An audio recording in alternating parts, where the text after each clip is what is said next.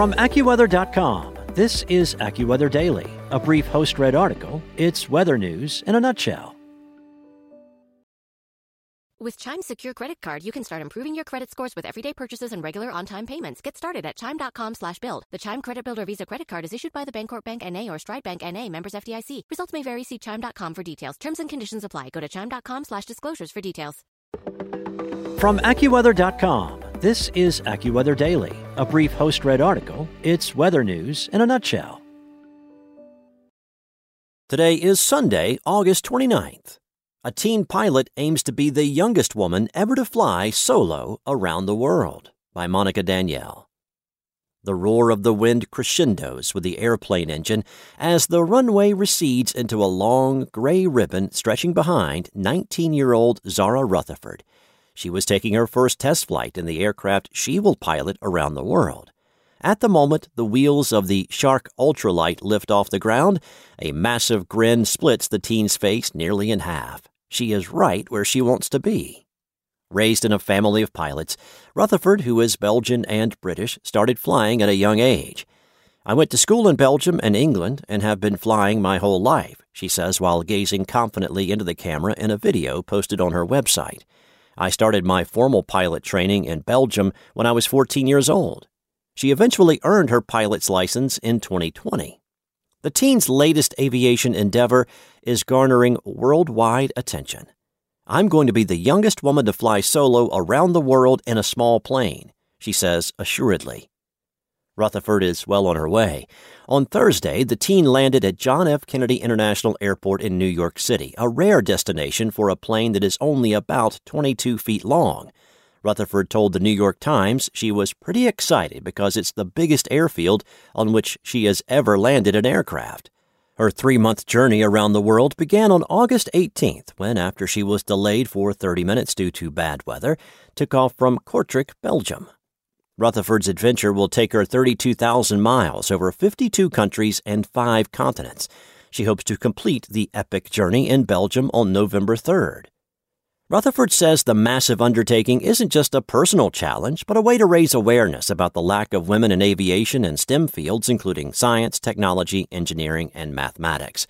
Thousands are following her journey via social media, where regular posts showcasing women in aviation can be found. Although she is in an airplane alone, Rutherford has a team of people helping her with logistics, including her dad, who is her ground advisor. She says safety is her priority, and before she left, she practiced escaping from a plane in an underwater simulator, although she noted to the Times that she finds flying over water stressful. In fact, the greatest challenge the young aviator will face may be bad weather. Michael Fabry, a ferry pilot who lives in Belgium, told the Times that having a strong support crew is necessary, particularly in Asia and the Middle East, where she will likely experience stiff winds and clouds she can't fly through, because her plane isn't certified to fly using instruments alone. That means she has to fly very low, and very low is not a safe condition to be in if you're over water, Fabry said. Rutherford made a windy landing in Greenland last week after going without radio contact for most of the 3-hour flight from Iceland. She says when she finally touched down, the first thing she did was send her parents a text message. "My first text to my parents after landing was, 'I'm alive,' and I think that sums up the trip so far. Been absolutely amazing and loved Iceland and loving Greenland, although it is very cold," she wrote on Instagram. Today's flight was one of the trickiest yet. Cloud base was low, and if you look at my tracking, you can see me zigzagging across to Greenland to avoid fog and rain showers. She added that at one point the clouds were so low, she was forced to fly at just 600 feet above the ocean. Rutherford was subsequently delayed in Greenland for 2 days due to bad weather. Rutherford is aiming to reach Russia by late September to avoid the onset of bad weather there, and says she is concerned about flying over remote parts of the large country.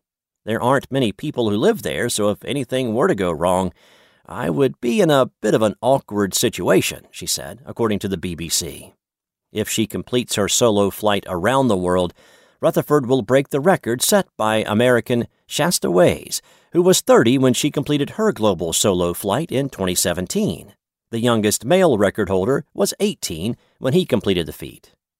Rutherford is the latest in a long line of trailblazing female aviators, stretching back decades, consistently pushing the boundaries not only of science, but also of what society would allow at a time when most women were barred from many activities, sports, and jobs, and taught that becoming stay-at-home mothers was the ideal path for women.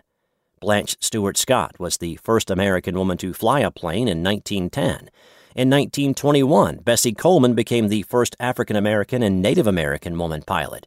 Just over a decade later, Amelia Earhart was the first woman to fly solo across the Atlantic at the age of 35, and in 1964, 38-year-old mother of three, Jerry Mock, became the first woman to fly solo around the world.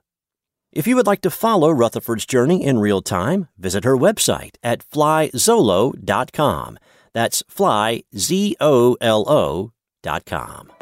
That's it for today. For your local weather at your fingertips, download the AccuWeather app or head to AccuWeather.com.